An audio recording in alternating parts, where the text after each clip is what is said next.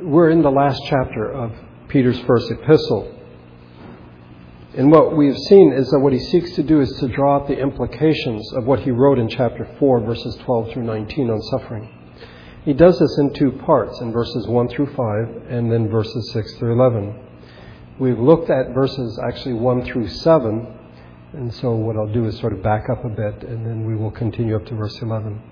There are two differences, however, or at least two differences between these two sections, 1 to 5 and 6 to 11. The first is that verses 1 to 5 focus on the life of the church, the community of faith.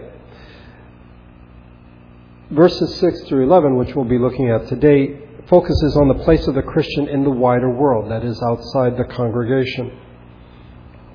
We have seen that suffering does not change our responsibilities. We cannot opt out of our callings simply because we are suffering, and particularly if we are suffering unjustly. We should not imagine that suffering changes the equation. The reality is that if or when we suffer, we are not the first to do so. We are part of a continuing narrative that we see in the Old Covenant, that we see supremely in Jesus and continues in the church. Suffering does not change our responsibilities. However, when one is suffering, when one is in pain, it's hard to think of anything else. It's hard to think of anyone else. It's hard to imagine being without pain. In the first interlude in this section on suffering, in verses 7 through 11 of chapter 4, Peter deals with the exercise of gifts in light of community solidarity, partnership, and family. So we are to love one another deeply, show hospitality to one another, and serve one another. In verses 1 through 11 of chapter 5, we have the second interlude. And here Peter continues with our responsibilities, even in the midst of suffering.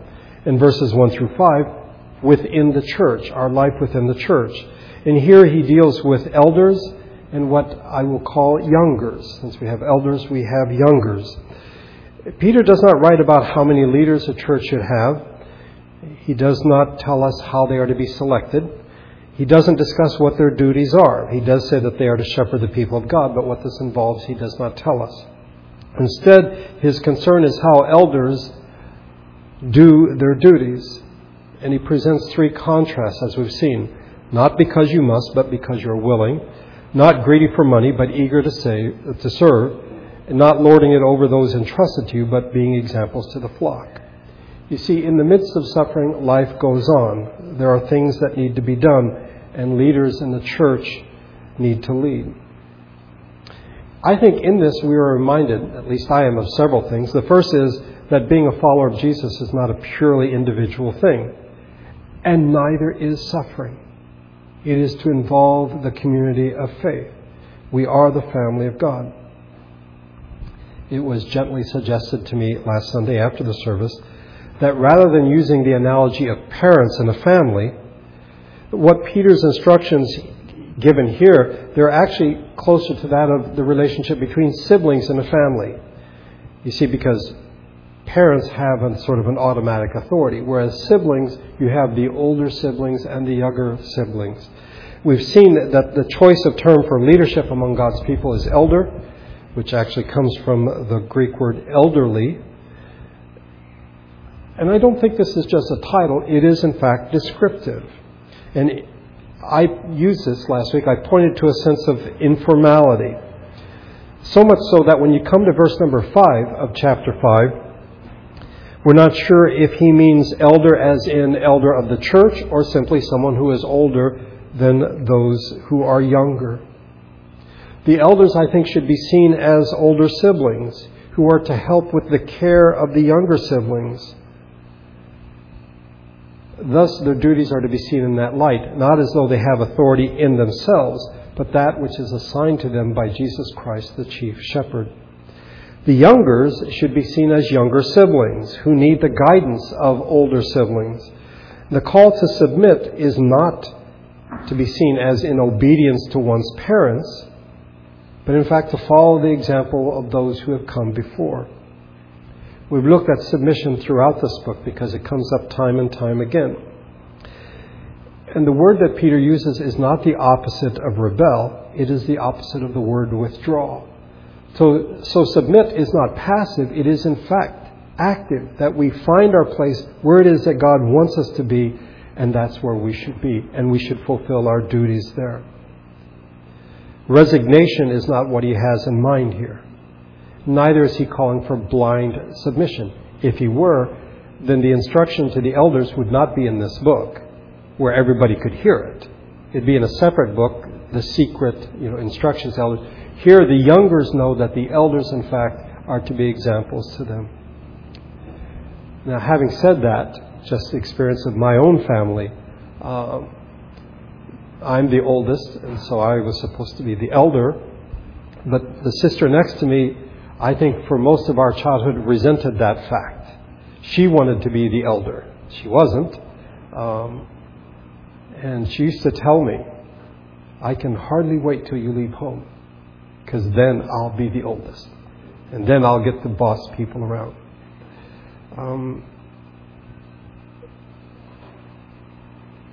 We're sinners. We're not perfect.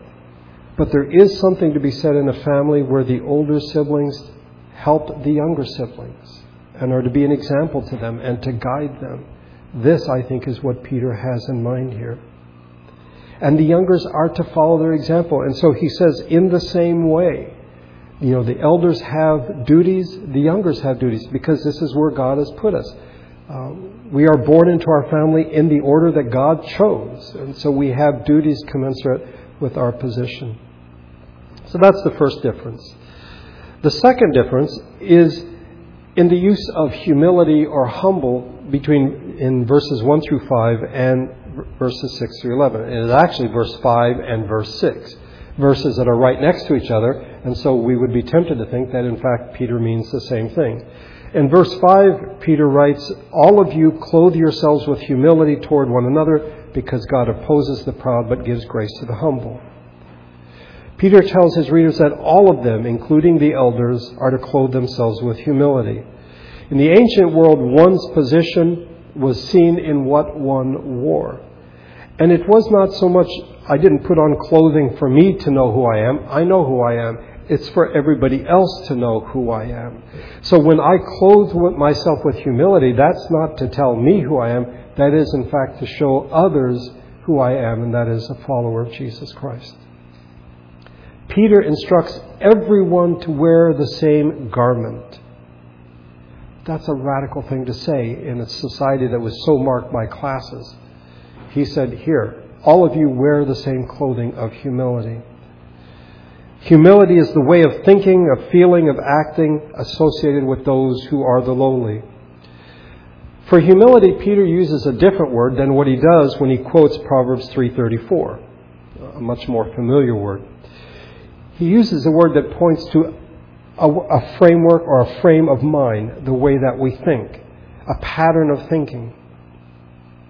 That rather than somehow trying to jockey for position to make it up the ladder, socially, educationally, corporately, whatever, we are in fact to put on the clothing of humility. We are not to seek the respect of others by putting on clothing that say, oh, this is who you are.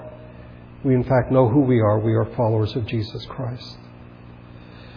The notion that all Christians are to wear the same clothing had radical implication in Peter's world. I mentioned several last Sunday, but I will only mention one today. And that is how people greeted one another.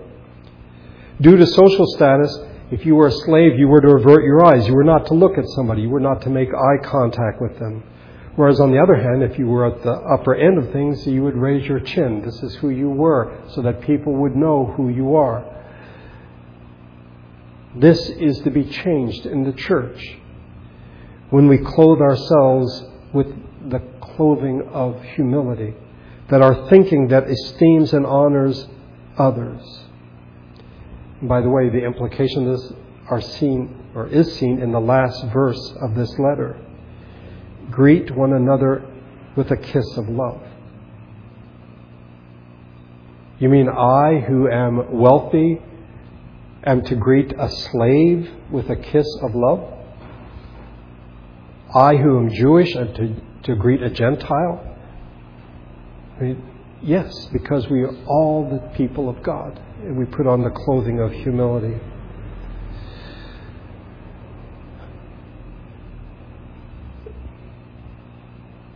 I could go further with this.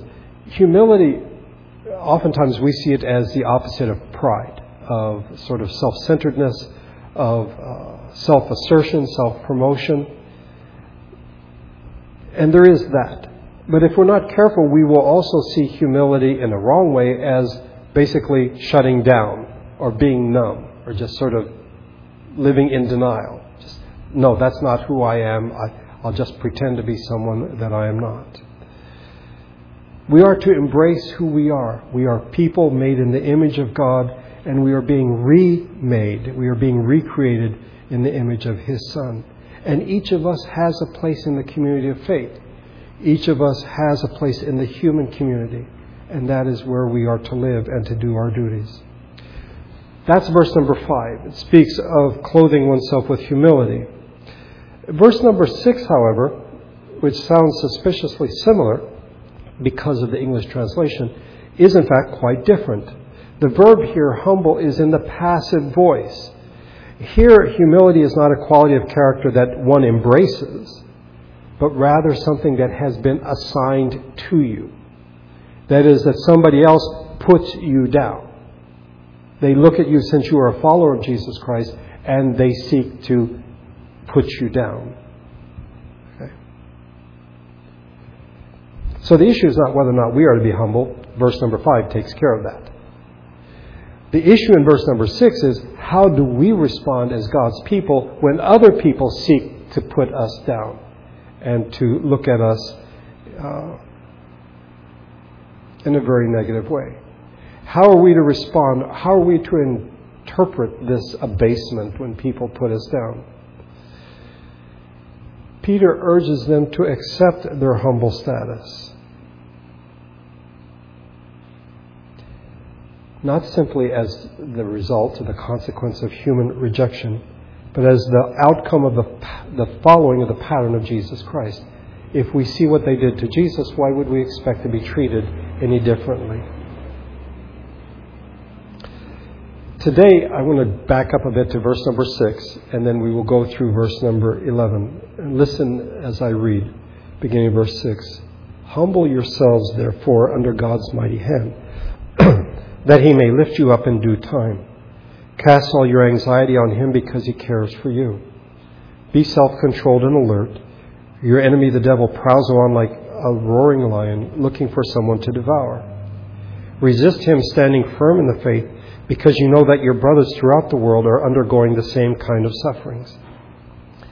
And the God of all grace, who called you to His eternal glory in Christ, after you have suffered a little while, will Himself restore you and make you strong, firm, and steadfast. To Him be the power forever and ever. Amen. There are three primary themes that Peter sort of interweaves in this passage that I think we should consider. The first is the situation of Peter's audience, which I would say may include us. As we have seen, the theme of suffering, unjust suffering, undeserved suffering, has been throughout this letter. I would say it is the main theme of this letter. And we have been told of the usual suspects of those who will in fact inflict these things. In chapter 3, verse 1, it is the disbelieving husband, who I think in many ways is almost symbolic of all disbelievers. In chapter 4, verses 3 through 4, the pagans who heap abuse on you. In chapter 3, verse 16, those who speak maliciously against you and your good behavior in Christ may be ashamed of their slander. But now Peter points to someone who is behind that behavior. Your enemy, the devil, prowls around like a roaring lion looking for someone to devour. The word he chooses to use for devil is diabolos. We're familiar enough with that word. In its original meaning, has the sense of slanderer, one who slanders others. And it fits in what we've seen of unjust suffering, particularly in the form of slander, those who slander you.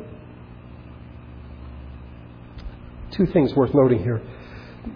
The first is that the use of diabolos is particularly apt, as the primary attack on Christians, as seen in this letter, has been verbal. As far as we can tell from reading Peter, no one has yet suffered physically. No one has been thrown into prison. No one has been crucified. No one has been put to death. The primary attack has been verbal. And so he uses the word devil or diabolos. There is another name for him, and that is Satan. But Satan means the accuser. And Peter is not focusing on that at this point. It is not that people go around and accuse you. People go around and slander you, just as the devil, diabolos, one who is a slanderer. And secondly, the devil is seen as the embodiment of evil, a figure who stands in opposition to God, God's purposes, and God's people. In Ephesians 6:11, put on the full armor of God so that you may take your stand against the devil's schemes. This means that those who oppose God are seen as agents of this diabolos, this devil.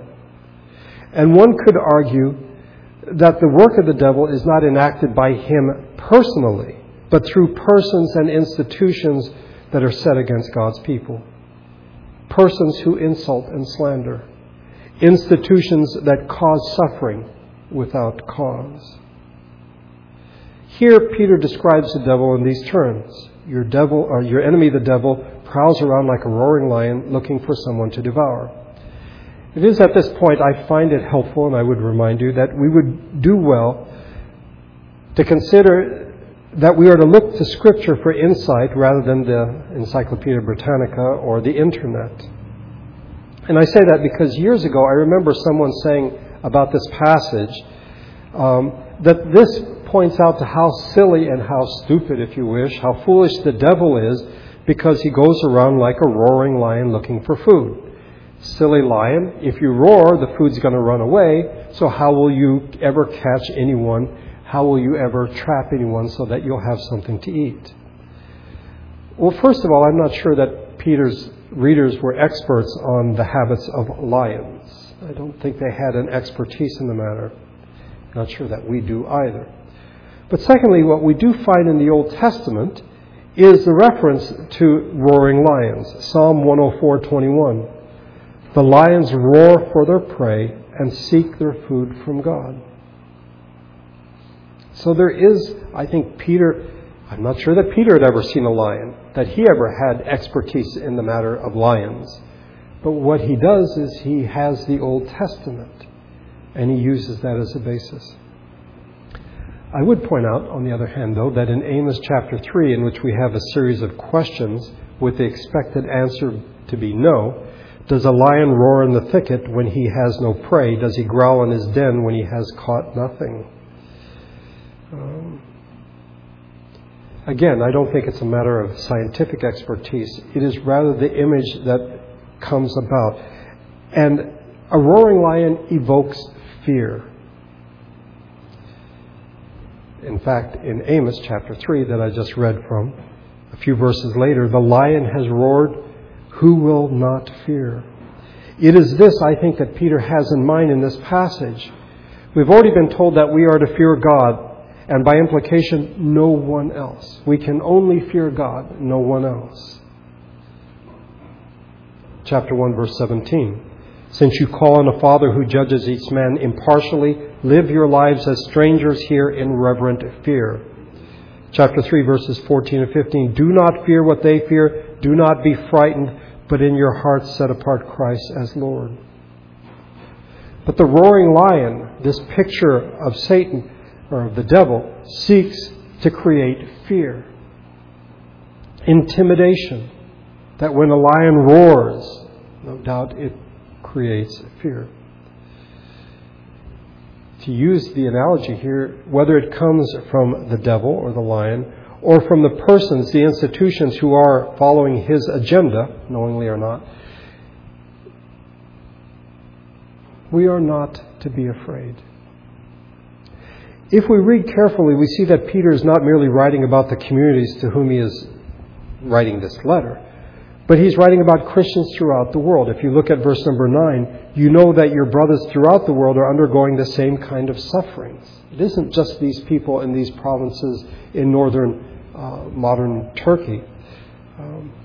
The church at large is undergoing difficulties. We have seen that suffering is not necessarily the result of personal failure.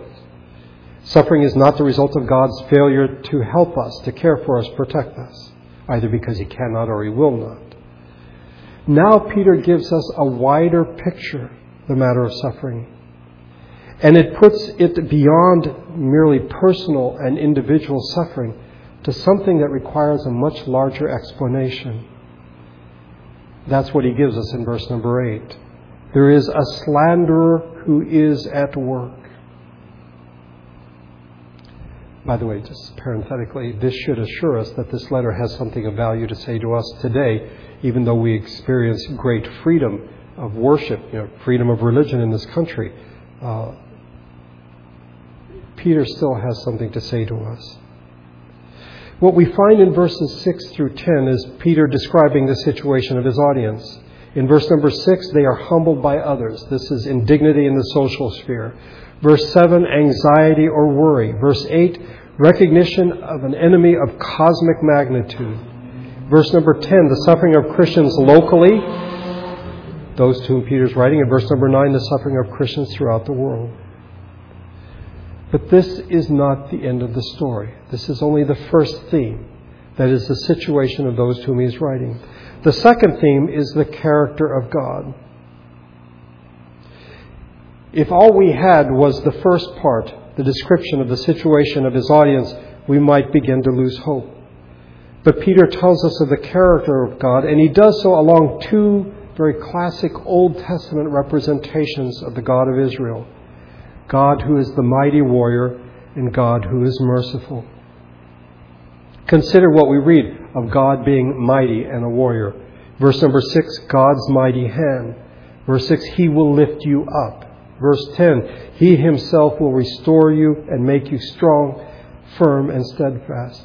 And then in verse number 11, to Him be the power forever and ever. Consider what it says of God as one of mercy. Verse 7, He cares for you. Verse number 10, the God of all grace.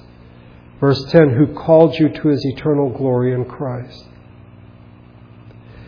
Now, the point is not to somehow separate these two characteristics of God, but rather to show that God can do both.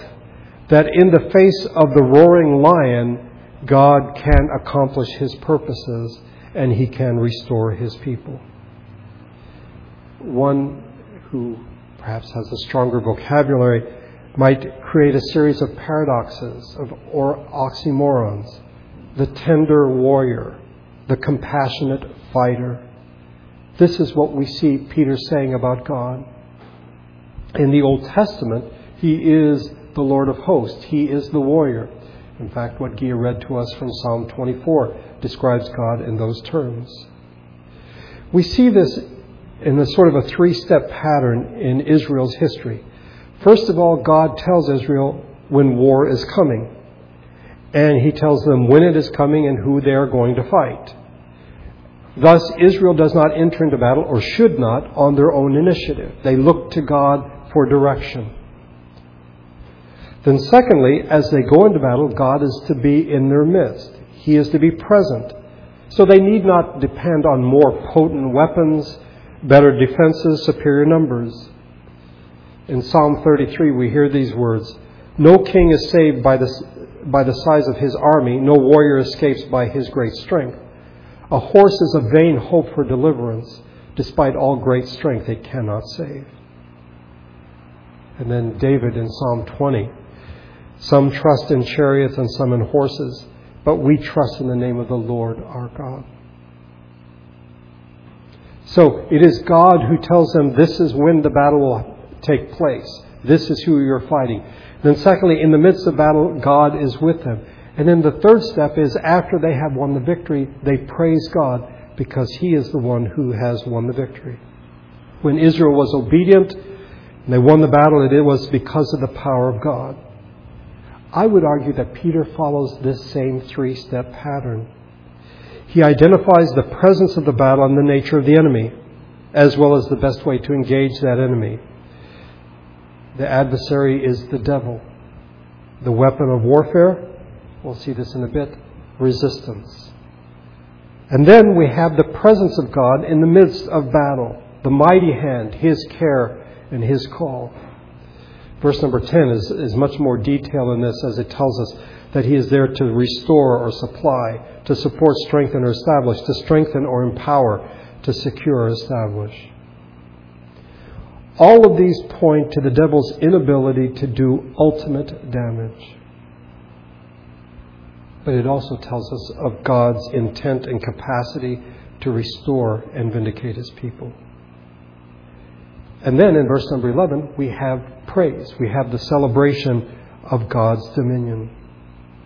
This dominion would have to imply that He is overpowering. He is the one who will defeat, who has defeated the devil. So whatever the devil may throw at us, that power is overshadowed by the power of God.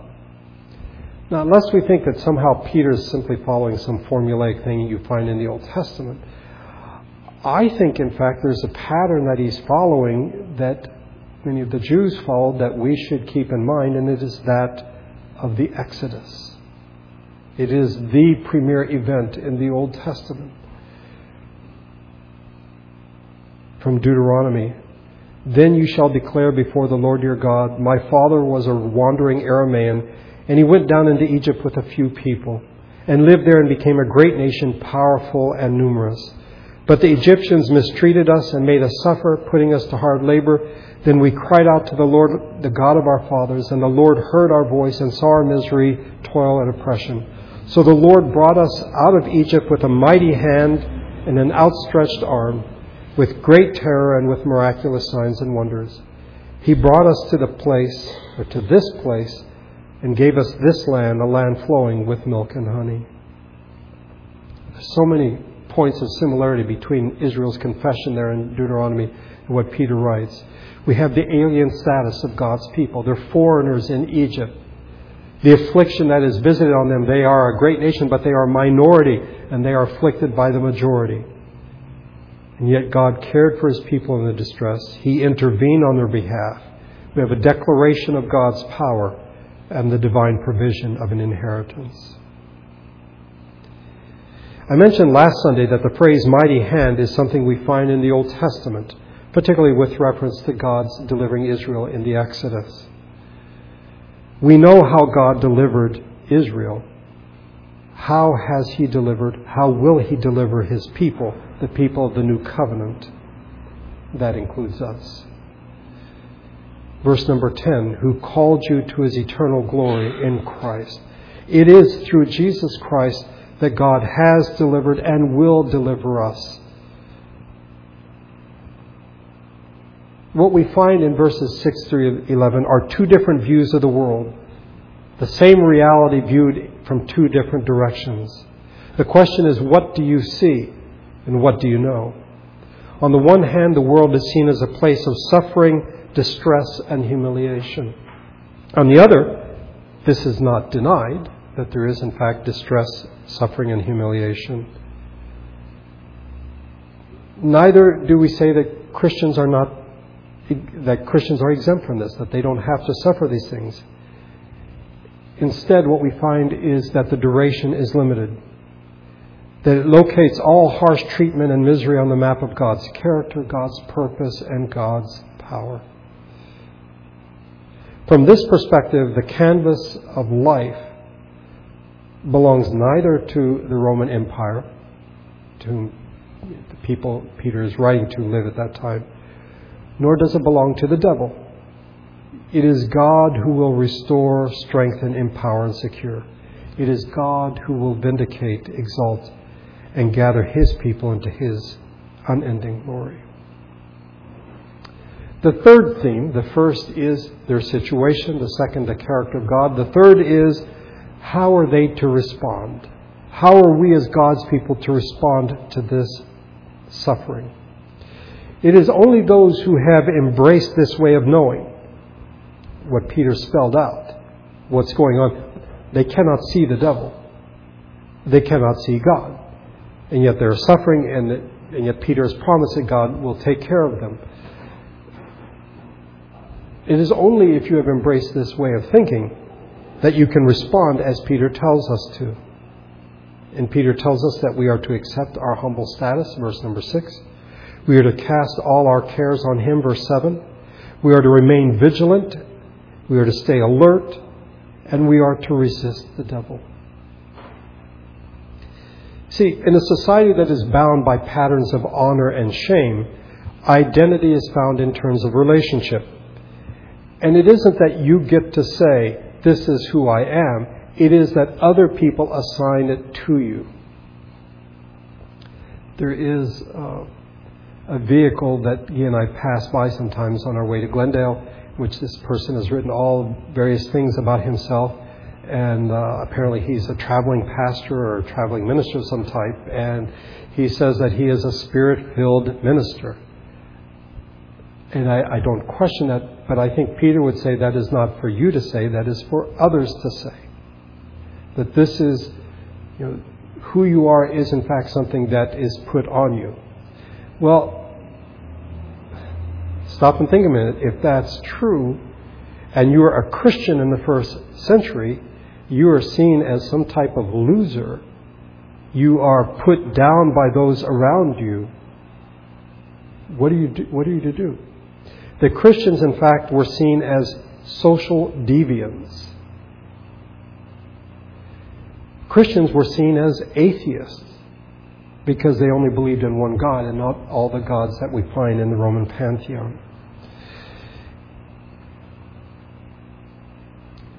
If we are followers of Christ, social humiliation naturally follows that decision. The question is, how will we respond? How do we make sense of this disgrace that is put on us? By pointing to God's mighty hand. By doing this, Peter identifies God as the supreme authority. He is the one who gives us status, so that my neighbors may say of me, you are a loser. You are a social deviant. You are a fool. But it is God, the mighty hand of God, who determines who in fact I am.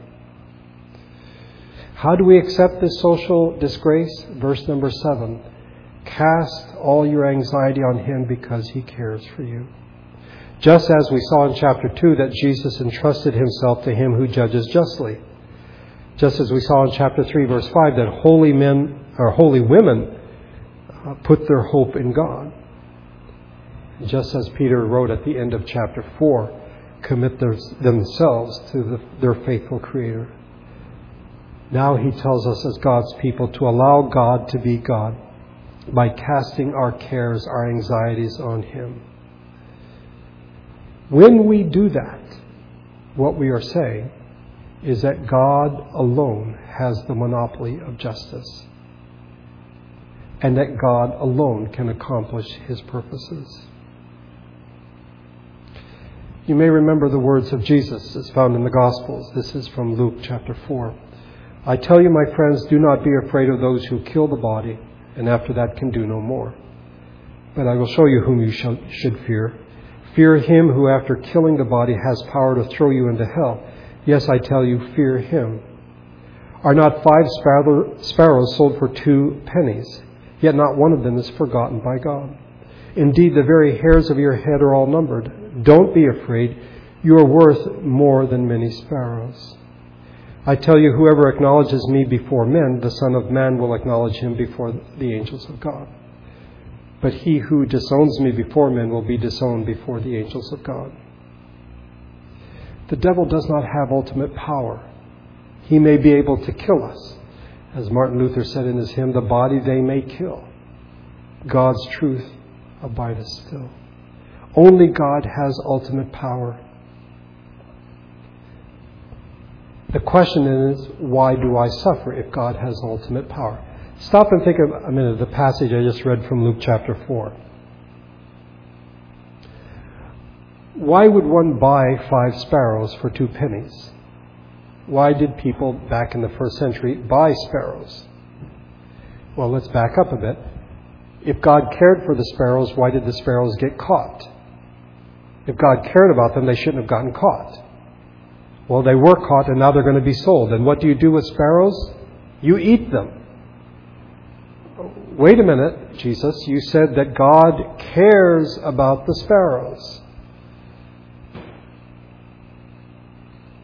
Yes, but God's care for them does not keep them from being caught and eaten.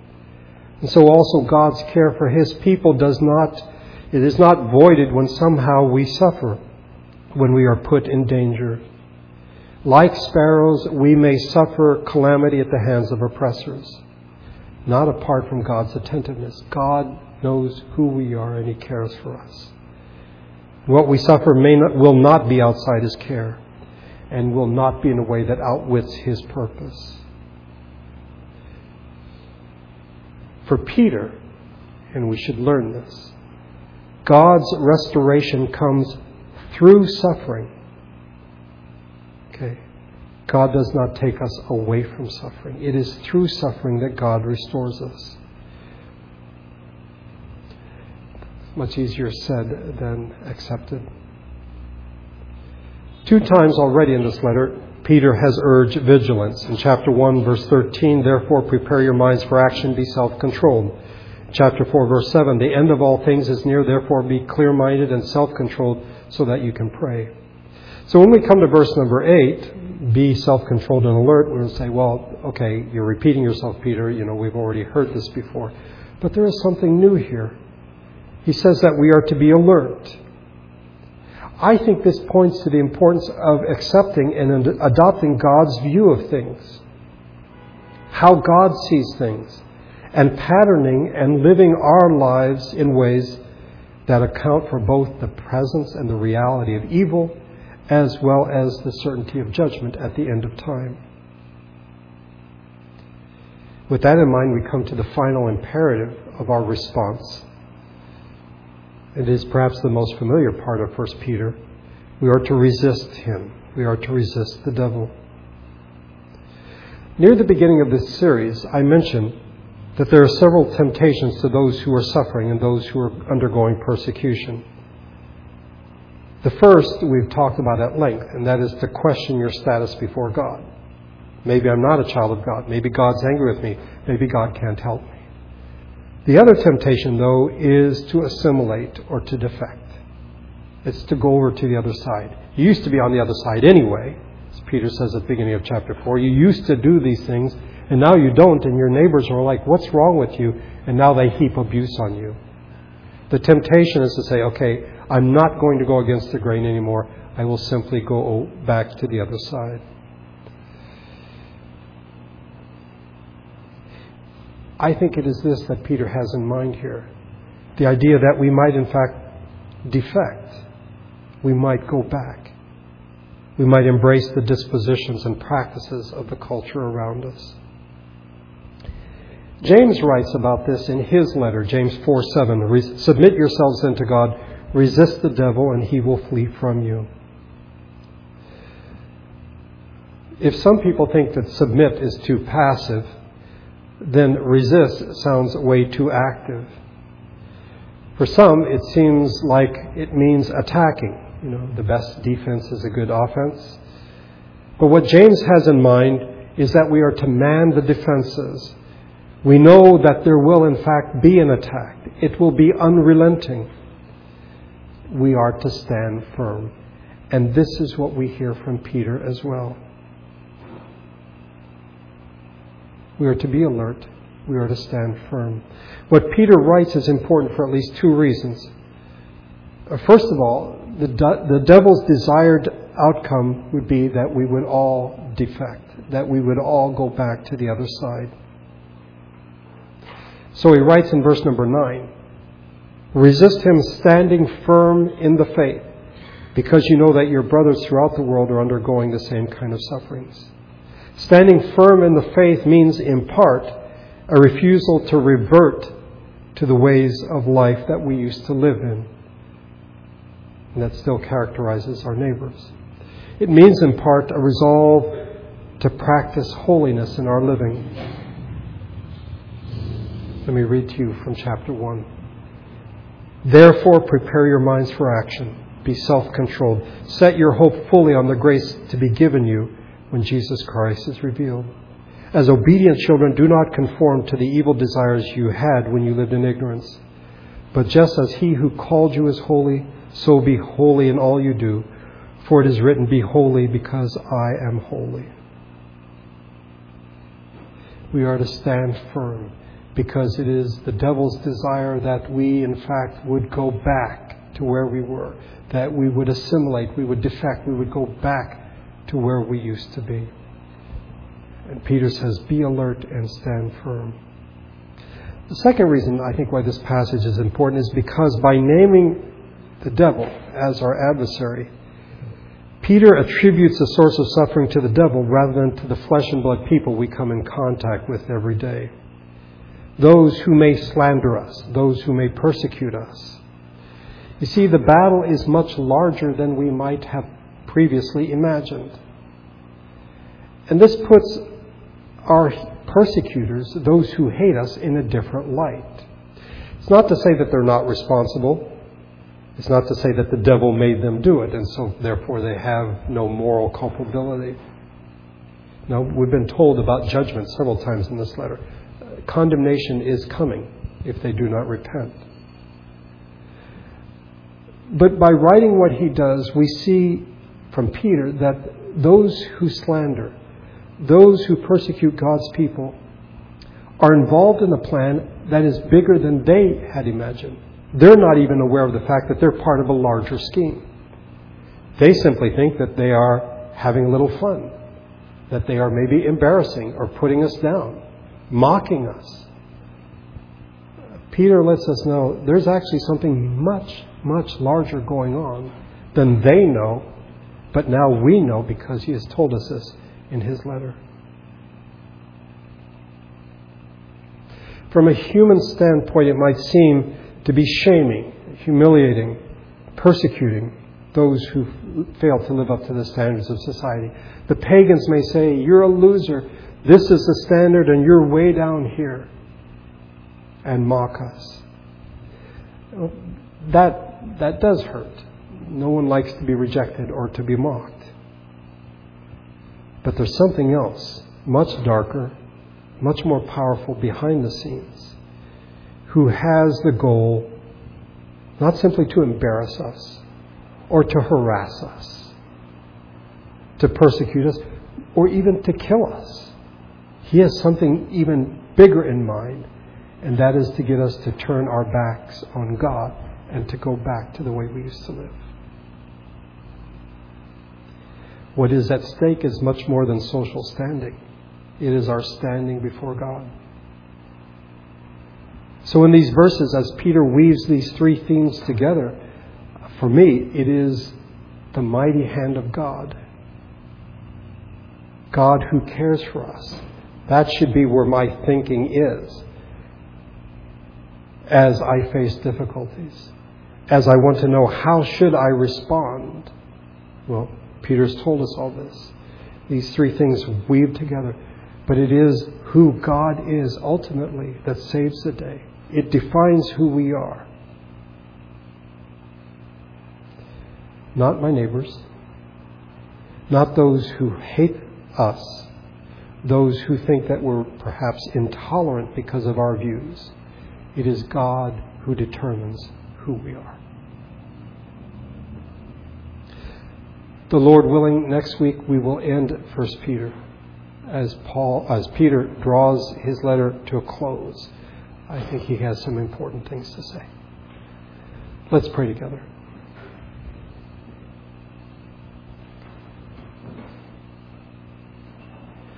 Father, we are human. We want to get along with people. We want to be liked.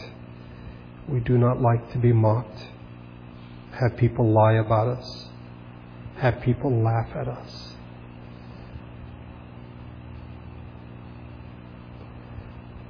But this should not surprise us, as this is what we see in the lives of your people and in the life of your Son.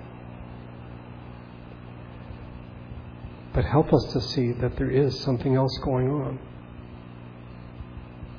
There is that power that desires that we would turn away from you, that we would take the path of less resistance. We would go back to the way of the world.